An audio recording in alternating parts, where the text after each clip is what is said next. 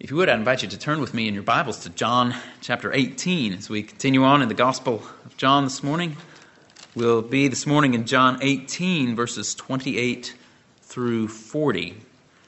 And as you've probably noticed, the main theme of this service has been the kingdom of God, kingdom of Christ, and that's going to be our main focus as we look at this text, though we will see some other things as well. But we'll be spending most of our time considering this reality of Christ's kingdom. So if you would, let's look to John chapter 18, beginning verse 28. John writes under the inspiration of the Spirit. He says, "Then they led Jesus from Caiaphas into the praetorium, and it was early. And they themselves did not enter into the praetorium, so that they would not be defiled, but might eat the Passover. Therefore Pilate went out to them and said, 'What accusation do you bring against this man?'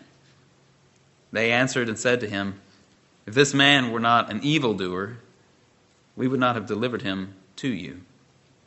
So Pilate said to them, 'Take him yourselves, and judge him according to your law.' The Jews said to him, 'We are not permitted to put anyone to death,' to fulfill the word of Jesus which he had spoke, signifying by what kind of death he was about to die. Therefore Pilate entered again into the praetorium and summoned Jesus and said to him, 'Are you the king of the Jews?' Jesus answered, 'Are you saying this on your own initiative, or did others tell you about me?' Pilate answered, 'I am not a Jew, am I? Your own nation and the chief priests delivered you to me. What have you done?' Jesus answered, 'My kingdom is not of this world. If my kingdom were of this world, then my servants would be fighting so that I would not be handed over to the Jews. But as it is, my kingdom is not of this world.' Therefore Pilate said to him, 'So you are a king?' Jesus answered, 'You say that I am a king. For this I have been born, and for this I have come into the world, to testify to the truth. Everyone who is of the truth hears my voice.' Pilate said to him, 'What is truth?' And when he had said this, he went out again to the Jews and said to them, 'I find no guilt in him. But you have a custom that I release someone for you at the Passover. Do you wish then that I release for you the king of the Jews?' So they cried out again, saying, 'Not this man, but Barabbas.' Now Barabbas was a robber."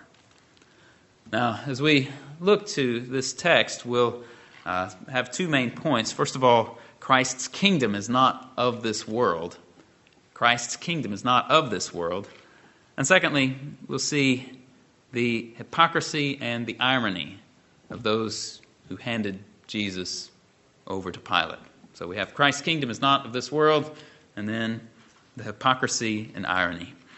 Now, as we considered some last week, John doesn't tell us everything that the other gospel writers do in his narrative of Christ's betrayal, arrest, and the road to the cross. He, as we saw, passed over the trial before the Sanhedrin, that trial in which Jesus affirmed that he indeed is the Christ, the Son of the Blessed One. It was this declaration, as recorded in the other Gospels, Matthew, Mark, and Luke, that sealed the deal as far as Caiaphas and the Sanhedrin were concerned, and sealed the deal and demanded Jesus' death.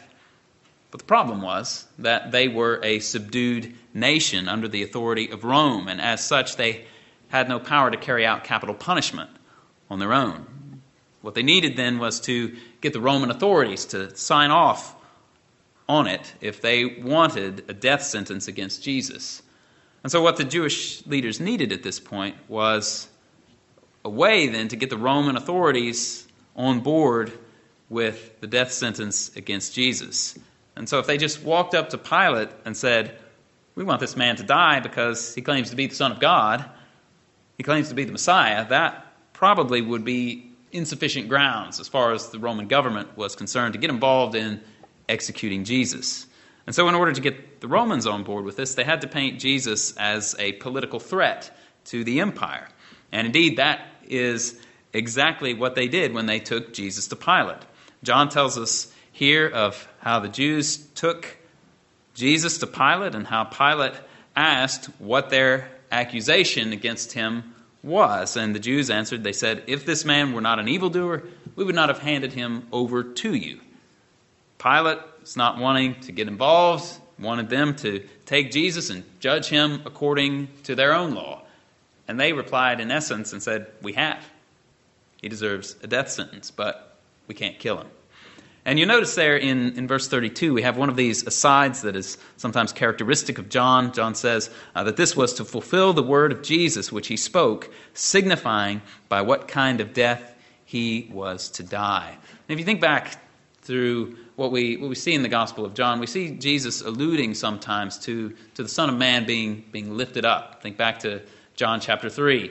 As Moses lifted up the serpent in the wilderness, so must the Son of Man be lifted up. Talking about crucifixion. This was the Roman mode of execution.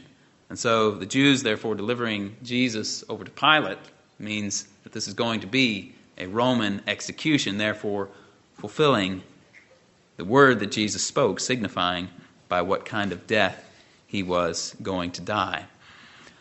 Now, in the Gospel of Luke, Luke 23:2, we have an additional detail that when the Jewish leaders brought Jesus before Pilate and accused him, they said, "We found this man misleading our nation and forbidding to pay taxes to Caesar, saying that he himself is Christ, a king." This was what they needed to do in order to get Pilate to go along with them. Again, they needed to paint Jesus as a rebel against Rome, as a threat to the peace and order and stability of the empire. And so, in handing Jesus over, they give Pilate a mixture of lies and a half-truth. Jesus, of course, is not misleading the nation. He was not forbidding the people to pay taxes to Caesar. He expressly said, "Render to Caesar the things that are Caesar's." But in truth, he did proclaim himself to be the Christ. And as the Christ, he is a king. And if he is a king, then at least potentially he could be construed as a threat to Rome. And so this is the point around which Jesus' conversation with Pilate revolves here in these final verses of chapter 18. Are you a king? Jesus tells him what his kingdom is like, and so on. And it is also at this point upon which the Jewish leaders press in against Pilate as they lobby for the death sentence. And we'll see more of this, Lord willing, next week in the early verses of chapter 19. And so having already been told by the Jews that Jesus is a king, Pilate asks him in verse 33, he says, "Are you the king of the Jews?" But Jesus can't really answer this question with a simple yes or no. For him to say no would be false, because he is a king, he is the king of the Jews. But for him to simply say yes, with no further explanation, would certainly give the wrong impression to Pilate as to what kind of a king Jesus actually is. And so Jesus tries to talk to Pilate about this. He asks him, "Are you saying this on your own initiative, or did somebody else tell you about me?" But Pilate is very frustrated and very aloof from all of this. He wants to keep his distance and stay back from it. You can hear his disdain when he says, "I'm not a Jew, am I? Your own nation and the chief priests delivered you over to me. What have you done?" Pilate's not interested in Jewish religious questions. He's not interested in Jewish religious controversies. And so in one sense, to Pilate personally, it makes no difference whether Jesus is the Christ or not. He doesn't care. But still, he does want to know what's going on here. As one writer expressed it, there must be something behind that virulence of the Sanhedrin's animosity, even if it is unclear. And a cynical Roman governor in a political hotbed like first century Judea was unlikely to be swayed into thinking that the Jewish authorities would take such pains on someone intent on doing damage to Rome unless their own interests were at risk. In other words, Pilate had been around long enough, for sure, to know that the Jews are not great friends of Rome.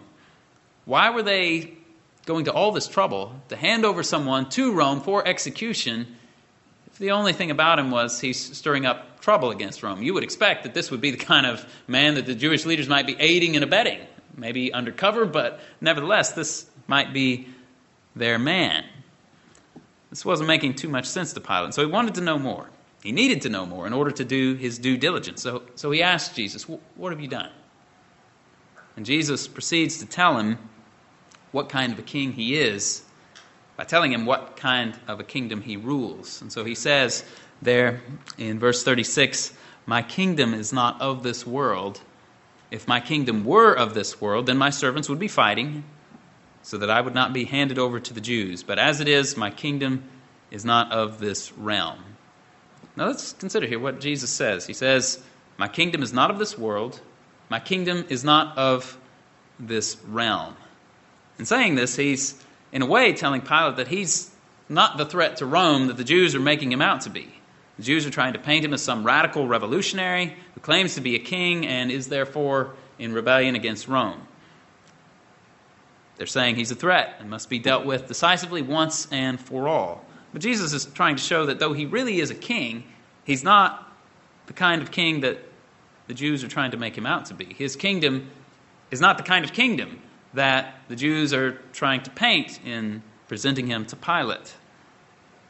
And the evidence for that is that his servants don't fight to prevent his arrest. Of course, as we've seen, one of them tried, but as soon as he did, Jesus told him to stop it, and he healed the man whom Peter had wounded. Jesus is conveying to Pilate that he is not the man and his kingdom is not the kingdom that the Jews are making him out to be. And so Pilate seizes on what Jesus says, kind of pounces on it. He says, "So you are a king." He might be getting somewhere, might have something to go on. And Jesus replied by saying, "You say that I am a king. For this I have been born, and for this I have come into the world, to testify to the truth. Everyone who is of the truth hears my voice." As we know from the Gospel of John, Jesus is full of grace and truth. Jesus is the way, the truth, and the life. He came into the world to bear witness to the truth about God, the truth about us being dead in our sins, the truth about the way to salvation.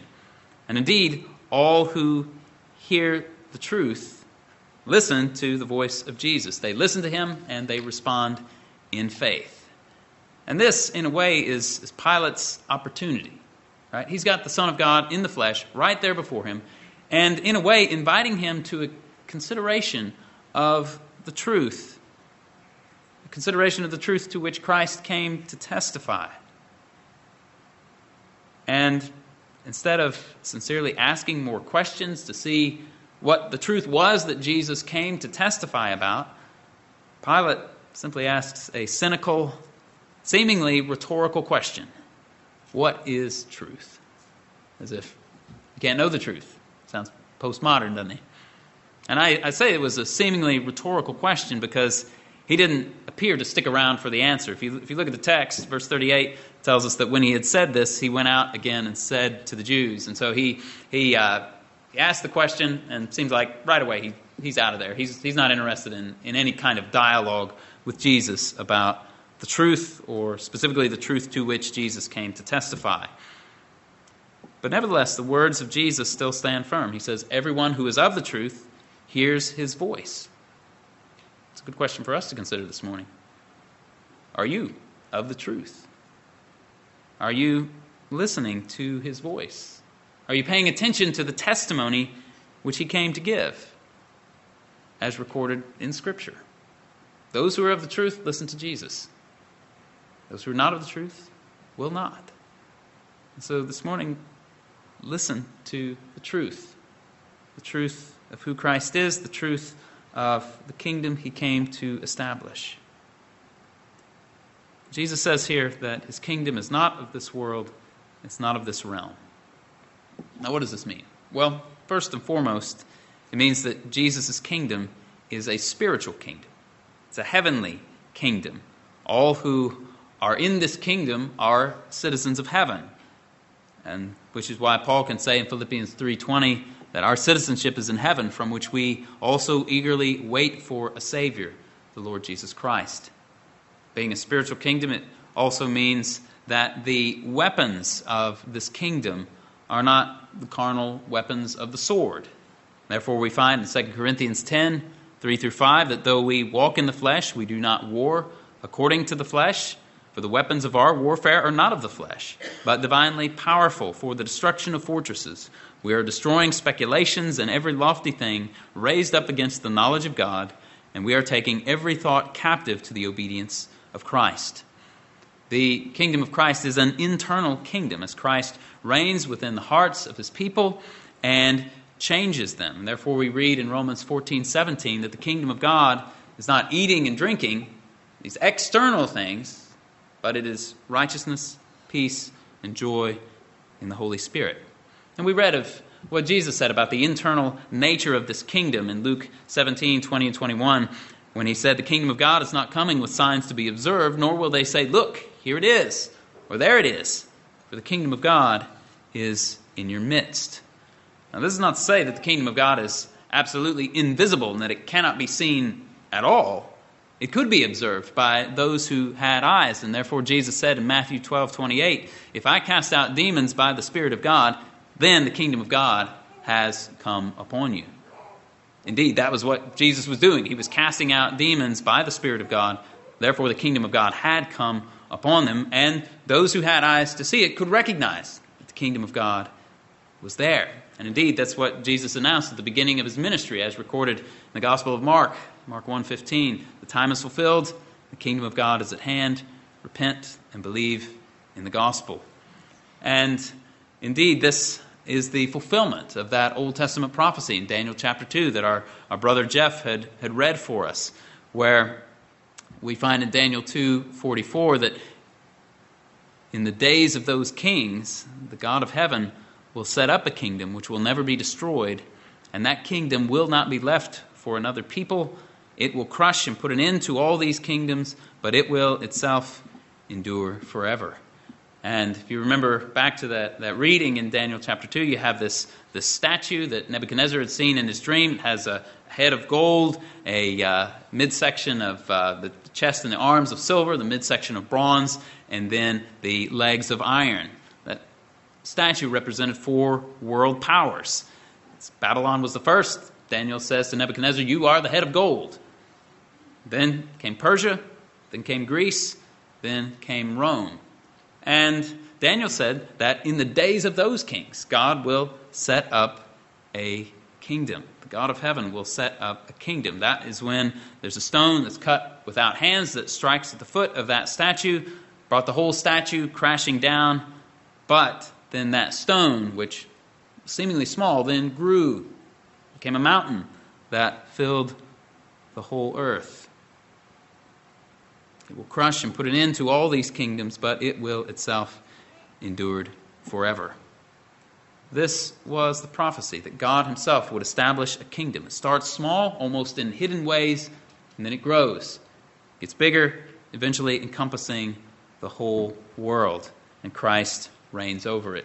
And indeed, this is what we find in 1 Corinthians 15, as Paul is working up to speaking about the resurrection. 1 Corinthians 15:25, he says of Christ, "He must reign until all his enemies are put under his feet."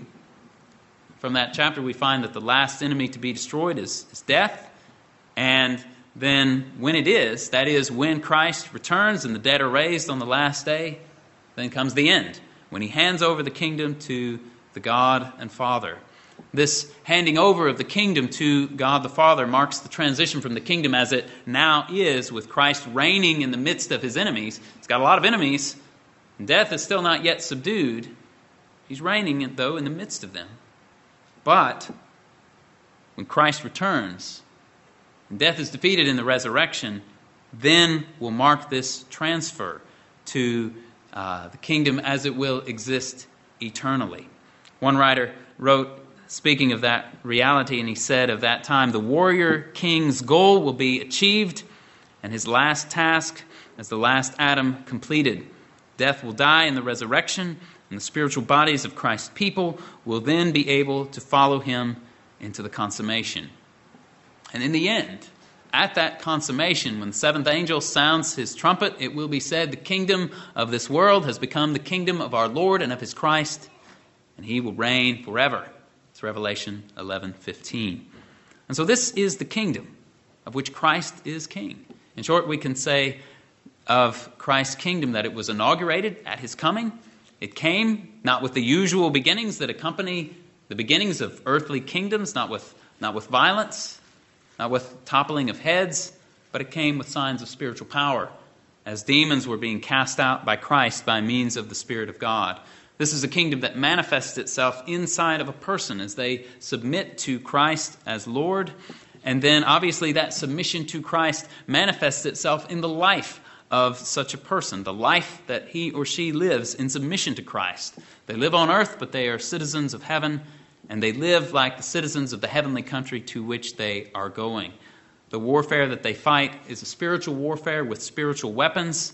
For as Paul says in Ephesians 6, our struggle is not against flesh and blood, but against the rulers, against the powers, against the spiritual forces of wickedness in the heavenly places. But this kingdom, though having an apparently small and insignificant beginning, will grow. And it has grown. The history of the church has shown us that. And in the end, this kingdom will outlast the kingdoms of this world and will triumph over the kingdoms of this world when Christ returns and completes the victory by defeating and destroying the last enemy. And Christ will reign forever. This is Christ's kingdom. It is a kingdom which is not of this world, it's not of this realm, just as his people are not of this world. But, nevertheless, Christ's kingdom is in this world, just as his people are in this world, right? We're in the world and not of the world. I think we can say the same of the kingdom of Christ. It is in this world, but not of this world. Now, having established the spiritual and eternal nature of Christ's kingdom, we need to pause for a moment and consider the interplay and the interaction between Christ's kingdom on the one hand, and the kingdoms of this world on the other hand. Being as it is a spiritual and heavenly kingdom, and his people being citizens of heaven first and foremost, some have seized upon this general truth and have argued from that starting point that therefore it is inappropriate for Christians to serve in the government. And so, for instance, this was the historic position of the Anabaptists, who I guess we could say are the forerunners of what we know as the Mennonites today. And so, for instance, the Schleitheim Articles of 1527 spoke very clearly about this. They said that it is not appropriate for a Christian to serve as a magistrate because of these points. The government magistracy is according to the flesh, but the Christians is according to the Spirit. Their houses and dwellings remain in this world, but the Christians are in heaven. Their citizenship is in this world, but the Christian citizenship is in heaven. The weapons of their conflict and war are carnal and against the flesh only. But the Christians' weapons are spiritual, against the fornication of the devil. The worldlings are armed with steel and iron, but the Christians are armed with the armor of God, with truth, righteousness, peace, faith, and salvation in the Word of God. Now, though Schleitheim Articles don't explicitly quote John 18, you could see how someone could potentially take a text like John 18, my kingdom is not of this world, it's not of this realm, and run with it in the same direction that the Schleitheim Articles were running, making the case that it is inappropriate for Christians to be involved in the government. Now, while that might sound really extreme, and probably nobody here, I would guess, is strongly tempted in that regard, one Christian commentator on these matters recently observed, we are all practical Anabaptists now, it would seem, or at least conservative Christians are expected to be. And what that observation is getting at is that there is, at least in some quarters, a pressure that is put on believers to check their Christian convictions at the door before serving in the government, or, shall we say, before entering the voting booth. There is, in some quarters, this tendency to think that it is somehow unloving for a Christian to, shall we say, wield the levers of power in government, or that to do so is somehow contrary to the meekness and self-denial that should characterize us as Christians. There's a pressure to think that it is neither winsome, nor loving, nor wise, nor just to seek to legislate morality. And so some would say, well, we're not Anabaptists, so of course Christians can serve in the government, but they better not bring their Christian convictions to the table when they do their governing, and so on. Now, what can be said to this? After all, Christ's kingdom is a spiritual and heavenly kingdom. It is not of this realm. His people are citizens of heaven. Wouldn't it somehow be a violation of this fundamental truth concerning Christ's kingdom if a Christian were to govern, or even on a lesser level, to vote according to Christian convictions? Wouldn't it be a violation of the spirituality of Christ's kingdom if Christian legislators were to attempt to legislate according to Christian convictions? Isn't neutrality, or at least a near approach to neutrality, the best thing for everybody in a pluralistic society? Well, here's the deal. Someone's morals are going to be codified into law and enforced. Someone's are. Those morals will either be in line with biblical truth or they will not. It's going to be one or the other. In the wisdom that the Lord gave to him, Solomon said, Proverbs 14:34, that righteousness exalts a nation, but sin is a disgrace to any people. Now, obviously, the best of governments, the best of leaders can't do anything to change someone's heart, cannot force anyone to believe in Christ. Any attempt to coerce faith is doomed to fail. But what a government can do is act as a check upon evil. That's exactly what it is ordained of God to do. Paul expressly calls the governing authority in Romans 13:4 a minister of God, an avenger who brings wrath on the one who practices evil. And we're also told in the Psalms that the wicked freely strut about when what is vile is honored among the sons of men. And David cried out to the kings and judges of the earth, as we sang earlier this morning. He says, "Therefore, O kings, show discernment. Take warning, O judges of the earth. Worship the Lord with reverence and rejoice with trembling. Do homage to the Son, that he not become angry and you perish in the way." And think of what David was considering as he said that. He was talking about a conspiracy of nations and peoples and rulers who were taking counsel against the Lord and against his anointing, saying, "Let us tear off their fetters, cast away their cords from us." And David says, "No, you don't do that, kings and judges, because God only laughs at your plans. You repent of your ways before the Lord speaks to you in wrath." And please don't misunderstand anything of what I'm saying here. I'm not saying that the kingdom of Jesus needs the kingdom of this world. The kingdom of Jesus will get along fine under the worst of conditions in regard to civil government. Jesus has promised that he will build his church and the gates of hell will not prevail against it. How much less than the evils of civil government? The kingdom of Jesus is under no threat when rulers of the earth engage in schemes and the nations are trying to rage and throw off the cords of the Lord. He who sits in heaven laughs. And so what I'm saying here is actually the opposite, that the state, that is the government, the kingdoms of this world, need to submit themselves to Christ for their own benefit. J.C. Ryle, I think, put it well. He said, Christ's kingdom can get on very well without them, but they cannot get on very well without Christ's kingdom. And inasmuch as we participate in the government through voting, or if perchance we ever happen to serve in governmental function, we need to be thinking in these terms. Now, I realize that speaking in such a way as I have would get me labeled as perhaps some kind of a crazy person. I understand that. But I think we would all do well to step back and recognize for a moment that the live and let live civil policy of the modern Western liberal order is a far cry from what our Protestant and evangelical forebears believed was good for society. I'll just give one brief quote from Charles Spurgeon, for example. Spurgeon said, "That is what the state ought to do.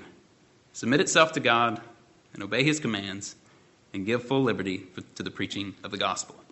Now, certainly more could be said, but we will pass on. And so I say all of that to say that Christ's kingdom is a heavenly one, that our chief citizenship is there in heaven with Christ, and this need not discourage us from seeking the good and the welfare of the civil state in which we live in this realm. But first and foremost, our citizenship is in heaven. And our heavenly citizenship is under no threat at all from Satan or from the worst of his worldlings.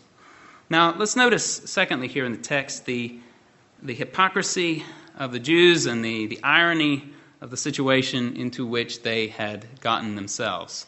On the one hand, they were extremely scrupulous, very persnickety, if you will, about following the law. When they brought Jesus to Pilate, they were very careful not to enter into the Praetorium, the place where Pilate was staying when he came to work in Jerusalem. Usually, the Roman governor of Judea would be at Caesarea and not in Jerusalem. But he would come up to Jerusalem for the big feasts because he knew there would be a crowd there, maybe some unhelpful things going on as far as the Roman government would be concerned. And so he wanted to be there to keep kind of close tabs on the situation, make sure everyone was staying in line. And so these Jews then, to maintain their ritual purity so that they could eat the Passover, they were very careful when they went to the Praetorium to make sure that they didn't enter the building where Pilate was, lest they become unclean through too close of a contact with a Gentile and the unclean place of a Gentile. And you can see this playing out in the narrative if you track what John is saying here. That Pilate is doing a lot of moving around. He's going into the Praetorium to talk to Jesus. He's going back out to talk to the Jews. You can see some hints of this in verse 29, verse 33, verse 38, and then down in chapter 19, verse 8. Pilate's moving around quite a bit to accommodate these Jews who won't come in to the Praetorium. He has to go out and talk to them, then he has to go back in and talk to Jesus. Back and forth he goes. And so the Jews are very scrupulous about this aspect of the law. After all, Passover was a big deal. This is one of the three main feasts of Judaism when the Jews were commanded to go up to Jerusalem. Now, some interpreters of this passage have been a little bit puzzled at what exactly is going on here in the text, and that Jesus and his disciples had eaten the Passover meal the night before. Right? This is early Friday morning. They had eaten the Passover meal on Thursday night. And so why are these Jews still concerned about being able to eat the Passover? Now, different solutions have been proposed to this. To my mind, the simplest and most likely possibility is that when John references the concern of the Jews that they be able to eat the Passover, he is not speaking of the initial Passover meal, the eating of the Passover lamb, but rather that he is speaking in such a way so as to include under the term Passover the entire feast of unleavened bread. And Luke, to that point, Luke 22:1 notes that the feast of unleavened bread is called the Passover. And in particular, these Jews may have been concerned with what is called the Chagiga, which was celebrated on the 15th of the month, which would have been the first full day of the Passover feast. And so that would have been the meal that they were intending to eat that Friday. And it seems that on that day there would be additional peace offerings that were offered, and then these would be eaten by the priests and by the worshipers. I think we see some reference to that in 2 Chronicles 35 when the Passover was celebrated under King Josiah. You see a great reference to many things being slaughtered, and it's not simply Passover lambs that are being killed. They're sacrificing bulls and all kinds of things and getting ready to have a national feast. And so I would say that this is what these men seem to be concerned about, and therefore that's what's keeping them from entering into the Praetorium. Very, very persnickety about this. But what are they doing in showing up at the door of the Praetorium in the first place? They were taking part in the rebellion of Psalm 2. These rulers of the Jews were taking counsel against the Lord and against his anointing, saying, "Let us tear apart their fetters and cast their cords from us." They were seeking to condemn an innocent man. They were seeking the execution of the eternal Son of God. But hey, right, let's give credit where credit is due. At least they would be ceremonially clean so that they could eat the Passover, right? It's no wonder that Jesus said in Matthew 23, called them blind guides who strain out a gnat and swallow a camel. Woe to you, scribes and Pharisees, hypocrites, for you clean the outside of the cup and of the dish, but inside they are full of robbery and self-indulgence. You are like whitewashed tombs, which on the outside appear beautiful, but inside they're full of dead men's bones and all uncleanness. So you too outwardly appear righteous to men, but inwardly you're full of hypocrisy and lawlessness. This was the Pharisees. This was the chief priests. They could be very conscientious about the details of ceremonially cleanness, but when it came to, say, rebelling against the Lord and against his anointed, it was no big deal. At least as far as they were concerned, it was the path of duty. And on this point, it has been observed that an aggressive zeal about small or ceremonial matters often goes hand in hand with a crass disregard for the weightier commandments of God. And that's no good. Obviously, everything God has commanded is important, and therefore Jesus said to the scribes and Pharisees in Matthew 23, when they were doing the small things but neglecting the big, he said, these are the things you should have done without neglecting the others. So, just for us, let me put this into context. It's great to be thoughtful about having biblical church government and biblical practice in regard to the ordinances, baptism, the Lord's Supper, and so on. But in pursuing those things, always need to make sure that we don't leave out the weightier matters of the law. We've got to make sure that we don't swallow any camels along the way. We have to do so making sure that we're truly loving God, truly loving our neighbor. We have to make sure that we're not falling prey to immorality and dishonest. Let's make sure that we are always maintaining those things that are of first importance, that Christ died for our sins according to the Scriptures, that he was buried, and that he was raised on the third day according to the Scriptures. You see what I mean? We have to obey God in all that he has said, and we must never become so fixated on one thing so as to neglect something else. These men here were doing precisely that. And we also see a bit more hypocrisy and irony as well in their conduct in the closing verses of the chapter. Pilate, so far, isn't biting on the hook that the Jews have baited for him. He talked to Jesus. He doesn't see any threat to Rome. Yeah, he's a king, but whatever. His kingdom is not of this world. His servants are not fighting to prevent his arrest. Okay, let's just turn this guy loose. But at the same time, Pilate wanted to please the crowd. And so he wanted to see if there was a way that he could release Jesus and at the same time at least save some face with the Jewish people. And so he has an idea. If it'll work, he can release Jesus and maybe placate at least some elements of the Jewish population as well.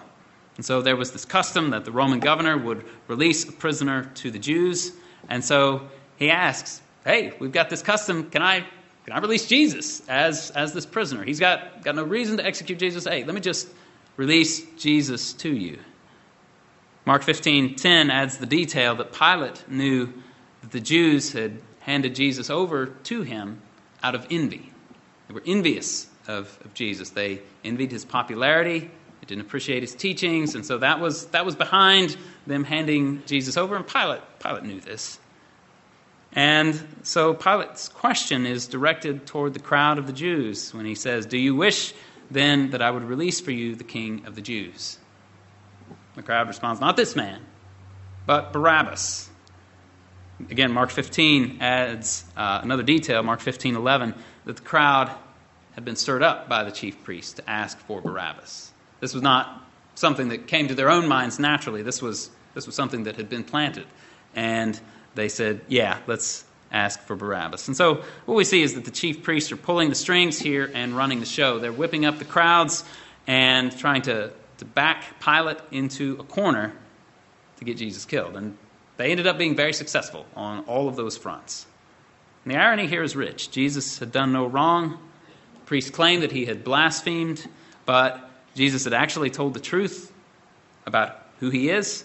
They wanted Jesus to die, but instead of Jesus, they asked for this man, Barabbas, who is described here as a robber. Given the context, it seems likely that he is not just a petty thief out pickpocketing people at the feast. This guy seems to have been an insurrectionist of some kind, a Jewish freedom fighter kind of figure. In other words, Barabbas seems to be the exact kind of threat to Rome that the priests were trying to paint Jesus as.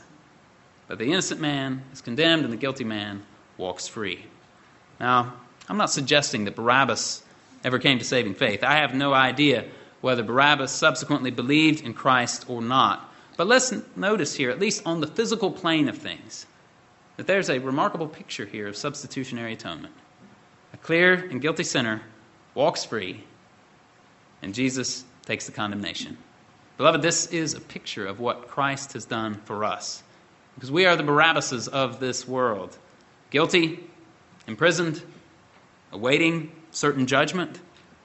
But of his rich mercy, the God of heaven releases prisoners because of what was accomplished at that particular Passover in Jerusalem, when an innocent man, the innocent Son of God, was condemned to die in our place. Now this should fill our hearts with thankfulness and joy and devotion to Jesus Christ, who has taken our place and has died for us so that our sins could be forgiven, who bore our sins in his own body on the tree so that we would not have to bear them anymore. We were helpless in sin. We were dead in our sins. And God, rich in mercy, was great in the love with which he loved us. He made us alive in Christ. He canceled out the certificate of debt consisting of decrees which stood against us and was hostile to us. He took it out of the way, nailed it to the cross for us. It's done for. Hallelujah, this is good news. So what do we do with this? Romans 12:1. Therefore, I urge you, brethren, by the mercies of God, to present your bodies a living and holy sacrifice acceptable to God, which is your spiritual service of worship. You can see what Paul does there. He starts all throughout Romans. He's been laying out the mercies of God. He showed us our sins in the opening chapters of Romans, describes the effect of the ministry of Christ in Romans 4 through Romans 11. Then he gets to Romans 12:1. And he says, therefore I urge you, brothers, by the mercies of God, in view of all these mercies that we've been considering, present your bodies as a living and holy sacrifice acceptable to God. Or as the hymn writer would say it, love so amazing, so divine, demands my soul, my life, my all. And so, may we all give ourselves freely and willingly to Christ in the day of his power. And if you have more questions about what it means to trust in Jesus, to turn from your sin, to seek forgiveness, you can talk to me or you can talk to another Christian whom you know here. We would love to tell you more about what it means to serve Christ freely and willingly. Let's pray. Our Father, we thank you that Christ's kingdom is not of this realm, that you have transferred us from the domain of darkness, from the authority and power of Satan. You've taken us, snatched us away, redeemed us by the blood of Christ, and have brought us into his kingdom. Father, we pray that we would not chafe under his authority, but that we would serve him willingly, lovingly, and freely. We ask this in Jesus' name. Amen.